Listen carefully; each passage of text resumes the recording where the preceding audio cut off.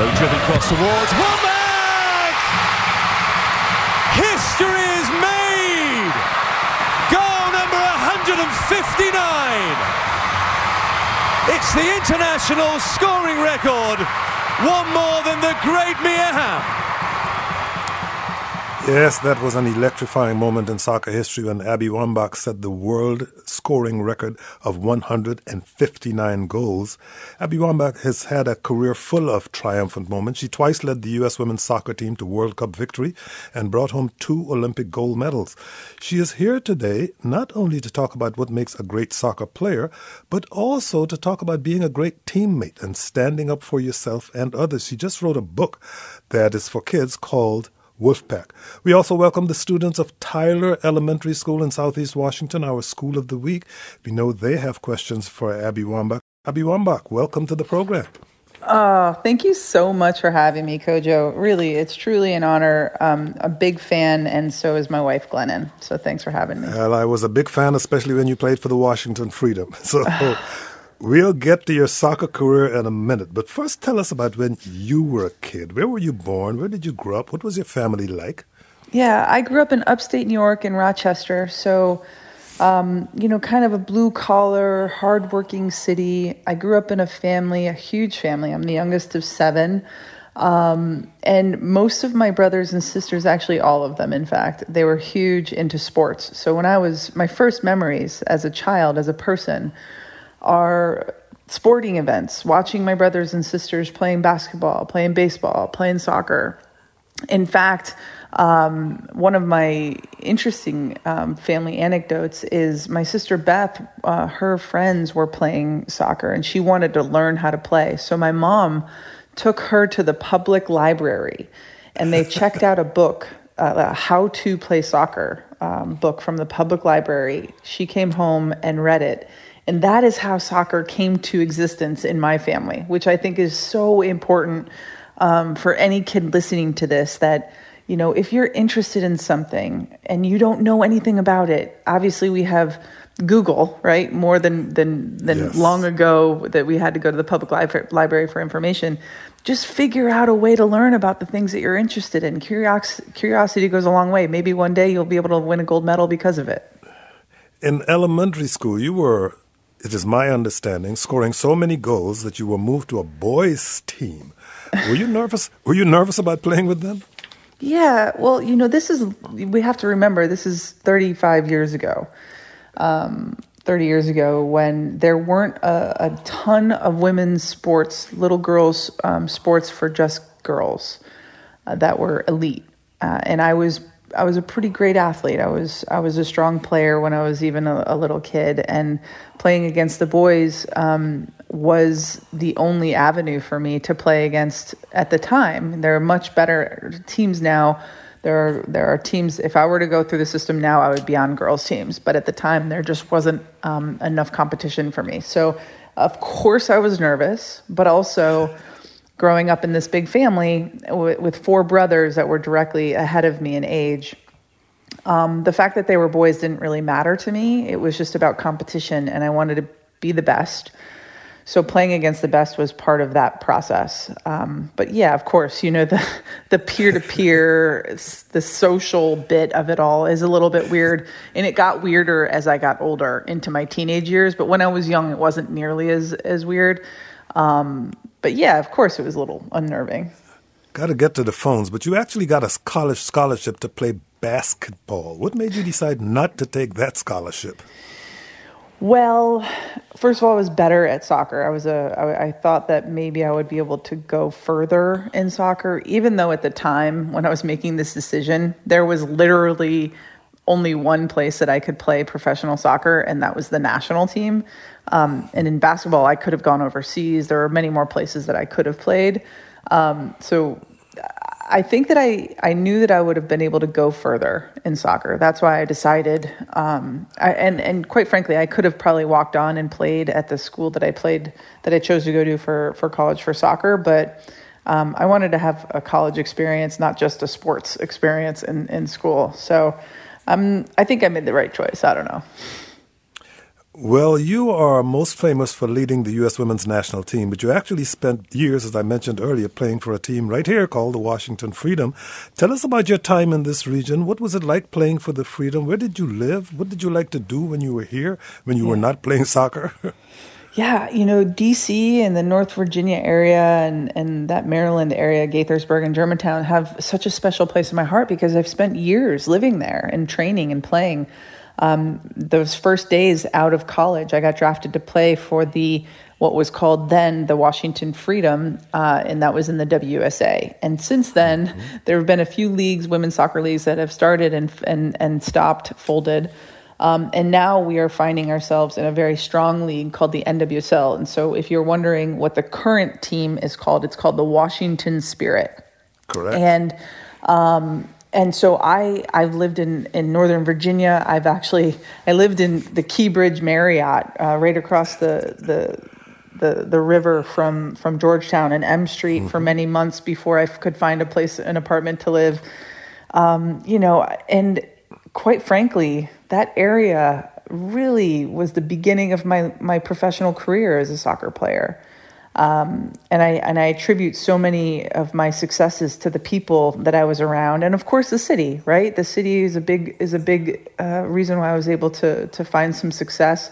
You know, the food and the people, and the structure. I do have a special place in my heart for the entire community of DC and the surrounding areas, the DC metro area. It was a wonderful place to become a professional for the first time. I don't know if you guys know who Mia Hamm is, but she happened to play on that Washington Freedom team. I was lucky enough to get drafted to play on that team, and we were able to create a connection that was so strong that was able to transfer that connection onto the national team. So, sometimes in life, I was drafted number 2. And so every athlete wants to be drafted number 1. That's the thing, right? That's something that we want. We are the competitors. We want to be number 1.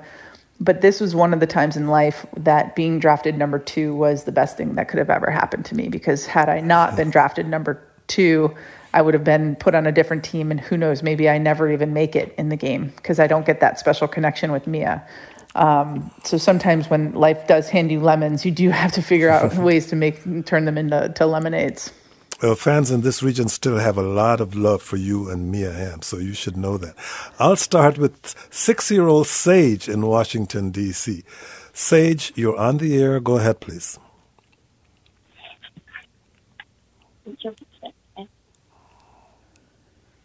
Go right ahead, Sage.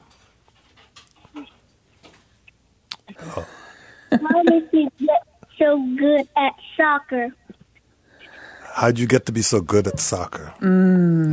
Okay, Sage, I love that. And, at 6 years old, the braveness and the courage it takes to get on a phone and to talk live on radio is incredible. So I appreciate that so much. I think the only way we get good at anything is if we practice and try at things, at new things that are interesting, things that make you feel curious, things that make you have that little bit of jealousy inside of us. Sometimes when we see other people do something, try to go inside and figure out, ooh, that looks fun, or ooh, I want to know how to do that, or ooh, I want to be able to do that. When you can figure out some of the internal curiosities that you have, and then ask your parents or your guardians or anybody who can help you put yourself in those situations or those environments to learn those skills, that's it, baby. That's life. And for me, curiosity is the best way to go through life, because I'm always curious about stuff. So I'm constantly learning and trying new things. Now, that does not mean I am good at everything that I try. And that doesn't mean I'm going to win gold medals at everything that I try. For me, it just means that curiosity is what keeps me going throughout my life. And I hope you all can stay curious too. Sage, thank you very much for your call. Here's 6-year-old Michael, who's a student at Tyler Elementary. Myler, it's your turn. Michael, it's your turn. Go ahead, please. Hi, Kojo and Abby. My question for Abby is, when you were learning to play soccer, did you have any challenges, and how did you show perseverance? Oh my gosh, what a hard word that is to read at the end. I barely can read that word and I'm 40 years old. That's amazing. So here's the thing about sports and life, that no matter who you are, and for me, I was a gold medalist and I won World Cup championship. I was daily and sometimes minute by minute in practices confronted with challenges, confronted with, gosh, I made a mistake. How do I handle that? Or teammate just yelled at me. How do I handle that? Or the coach told me I didn't do that good. How do I handle that? Or I missed a shot. How do I handle that? So what I like to say is that we are all going to make mistakes and fail. Okay? Failure is inevitable. I know that we are all, for me, I have failed 1,000 times already today. But it's not about the failure, okay? It's about how we respond to the failure. And if you can figure out and understand that life is about trying new things, making mistakes, and learning from those mistakes, right? And the response from when you learn from that failure to what you do is in fact what can change your life. And I was able to learn from a young age that failure was actually a good thing. Failure was me trying. You know, we're not all going to get 100% on our tests. We're all not going to understand everything that the teacher is teaching us. But it's not about not understanding or failing that test. It's about how you respond. So what kind of a kid are you when you don't understand something and your teacher's just gone through a lesson and you just sit there and quietly don't understand? And then you go home and you don't ask your parents, or you don't do a little extra research, or you don't ask your teacher, you're never going to understand this complicated problem. Now, you also have the ability to say, gosh, I don't understand this. And after class, maybe ask the teacher, you know, I was really confused at the way that you were explaining that lesson. Can you help me? Or go home and talk to your parents or your guardians or your brothers or your sisters and say, you know, I didn't really understand this concept, or I didn't understand this lesson. Can you help me? Because here's the thing, as a young child, as a kid, as a young adult, as an adult, we don't know everything. We have to learn them. And sometimes it takes a few tries, it takes a few lessons, it takes a few attempts to figure out some of the answers. And it doesn't mean that you're stupid or that you can't do it. It just means that it's a challenge. So that's a long-winded answer, but I love that question. It's so great, and good pronunciation on perseverance. Thank you for your call, Michael. Zara, who is 8 years old and goes to Tyler Elementary, says, I love playing soccer. What is your favorite goal you ever made? Ooh, Zara, I love it. I love this because, you know, I've scored a lot of goals in my life, and, you know, I scored this goal back in 2011, far before you were born. It was a really big goal that we were just about to lose the game. There was like a minute or two left and in overtime, and I needed to score the goal for us to go into penalty kicks to tie the game, and I did it, and I was really, really proud of myself. But here's the thing. I've scored so many goals in my life, and those are awesome. But one of the things that I can't tell you enough is that I have never scored a single goal without the help of one of my teammates. So you might see some of your favorite athletes that they score the point or the touchdown or the goal or whatever. But there's always often somebody that set them up for that goal. So if you look at any of the videos of me scoring goals, you will see me pointing, because I am always trying to look for the person who are helping.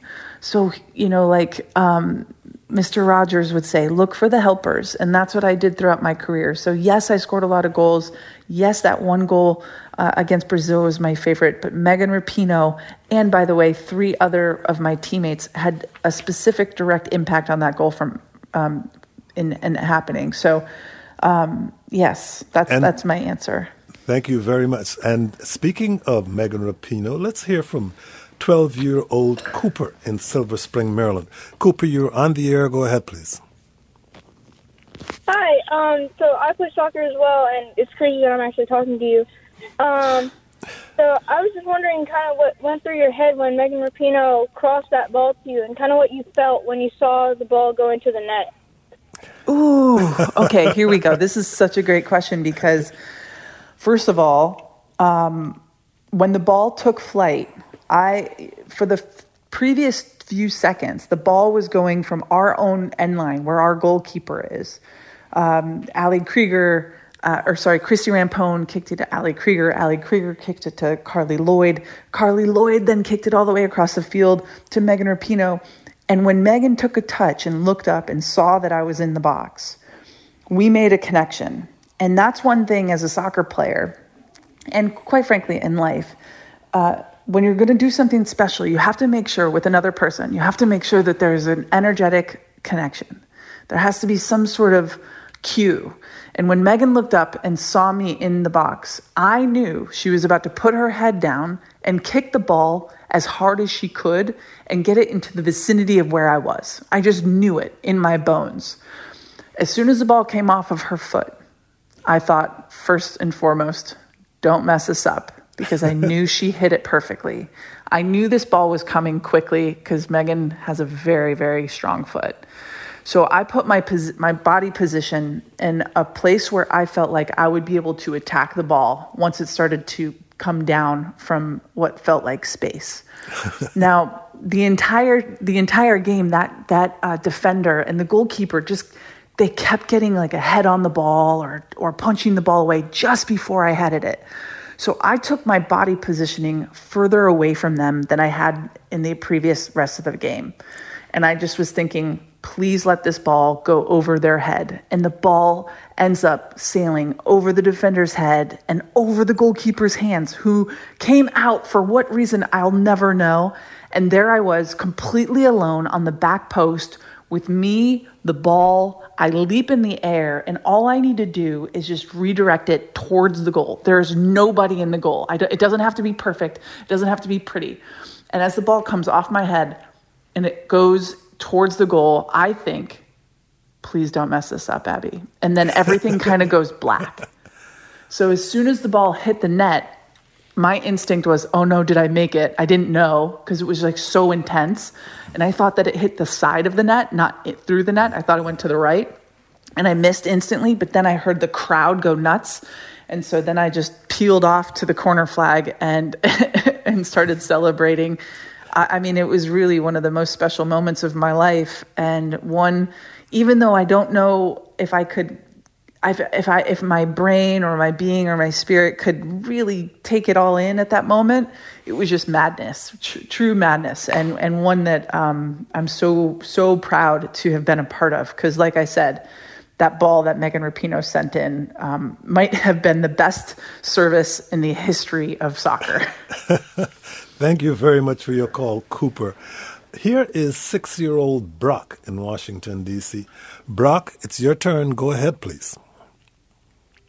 Since you retired from soccer, what do you do now? And I should add the 10-year-old Quincy, who goes to Tyler Elementary, says, I wonder what it was like to win a World Cup and if it was hard to retire. What are you doing now? Oh, yes.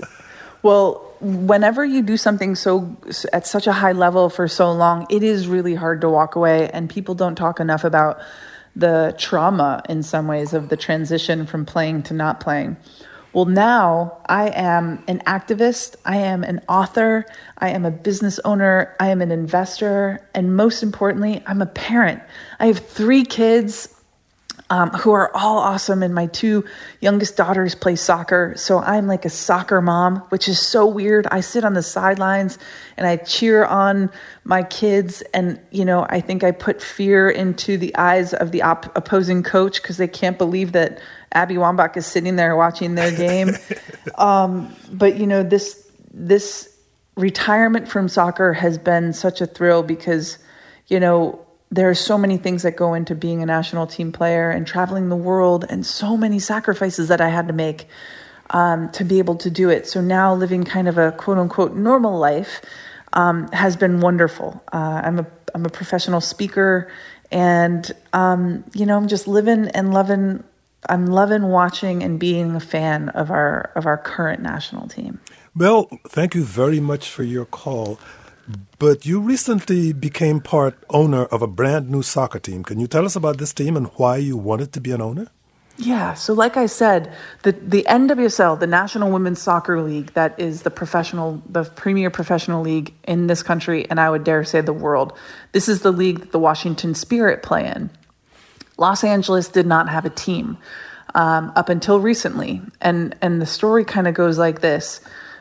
I was doing a speaking engagement a couple of years ago, and Natalie Portman, the famous actress and activist, was in the audience listening to my talk on pay inequity between men and women's sports.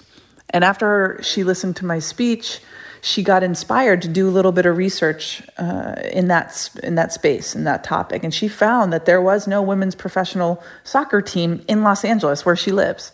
So she went about to solve that. And she wanted to rewrite the way sports ownership has been.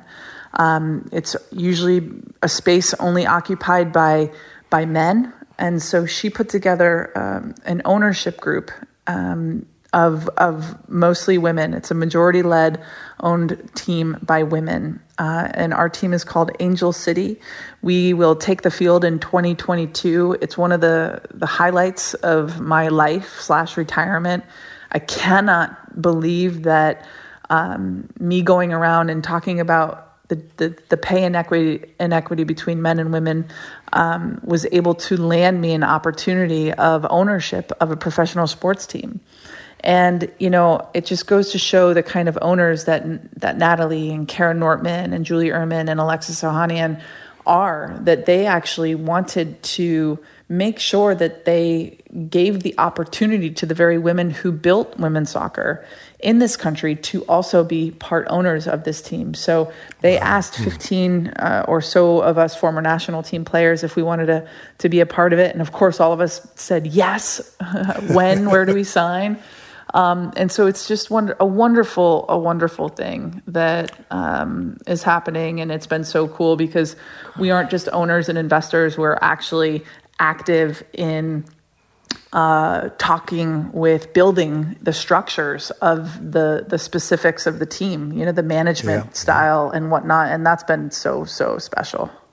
You're also an author, recently published a book for kids called Wolfpack. Why did you write it, and why do you call it Wolfpack? Yeah, so when I retired from playing, I understood that I had experience and an expertise at team leadership, which is a very sought after specialty in the business world and beyond. One of the reasons why I wrote Wolfpack, that is now a book that I have adapted for kids. First of all, I just think that the Wolfpack idea is so beautiful. Afraid we only have about a minute left, but go ahead, please. No worries. The idea of staying together in a pack. I know that the only success I was ever able to achieve on the women's national team was because of the collective unit of us, right? And so the idea of Wolfpack and the idea and the philosophy of our national team lives inside of this book. And I believe that kids are not given enough leadership ability or education at a young age, because all of us are leaders of our own lives. And that's why I wrote this book. And I truly think it's something that every kid can take a hold of for themselves. You can become the leader of your own life. Indeed, I've read both versions of Wolfpack and found it inspiring. Abby Wambach, thank you so much for joining us on Kojo for Kids. Thanks, Kojo. Kojo for Kids was produced by Lauren Marco, and our conversation about gentrification was produced by Kurt Gardner. Coming up Tuesday, the Maryland legislature is grappling with police reform, and Baltimore aims to regain local control of its police department. We'll talk about what changes may be in store then. We sit down with Marty Barron, the outgoing executive editor of the Washington Post, to discuss his career, his retirement, and the future of journalism. That all starts tomorrow at noon. Until then, thank you for listening and stay safe. I'm Kojo Nandi.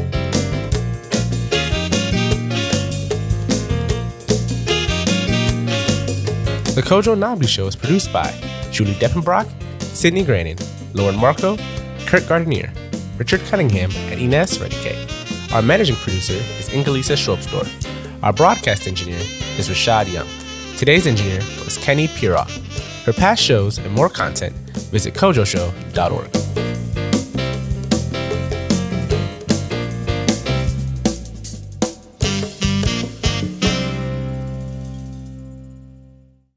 WAMU 88.5 is your listener-supported NPR news station in the greater Washington, D.C. region.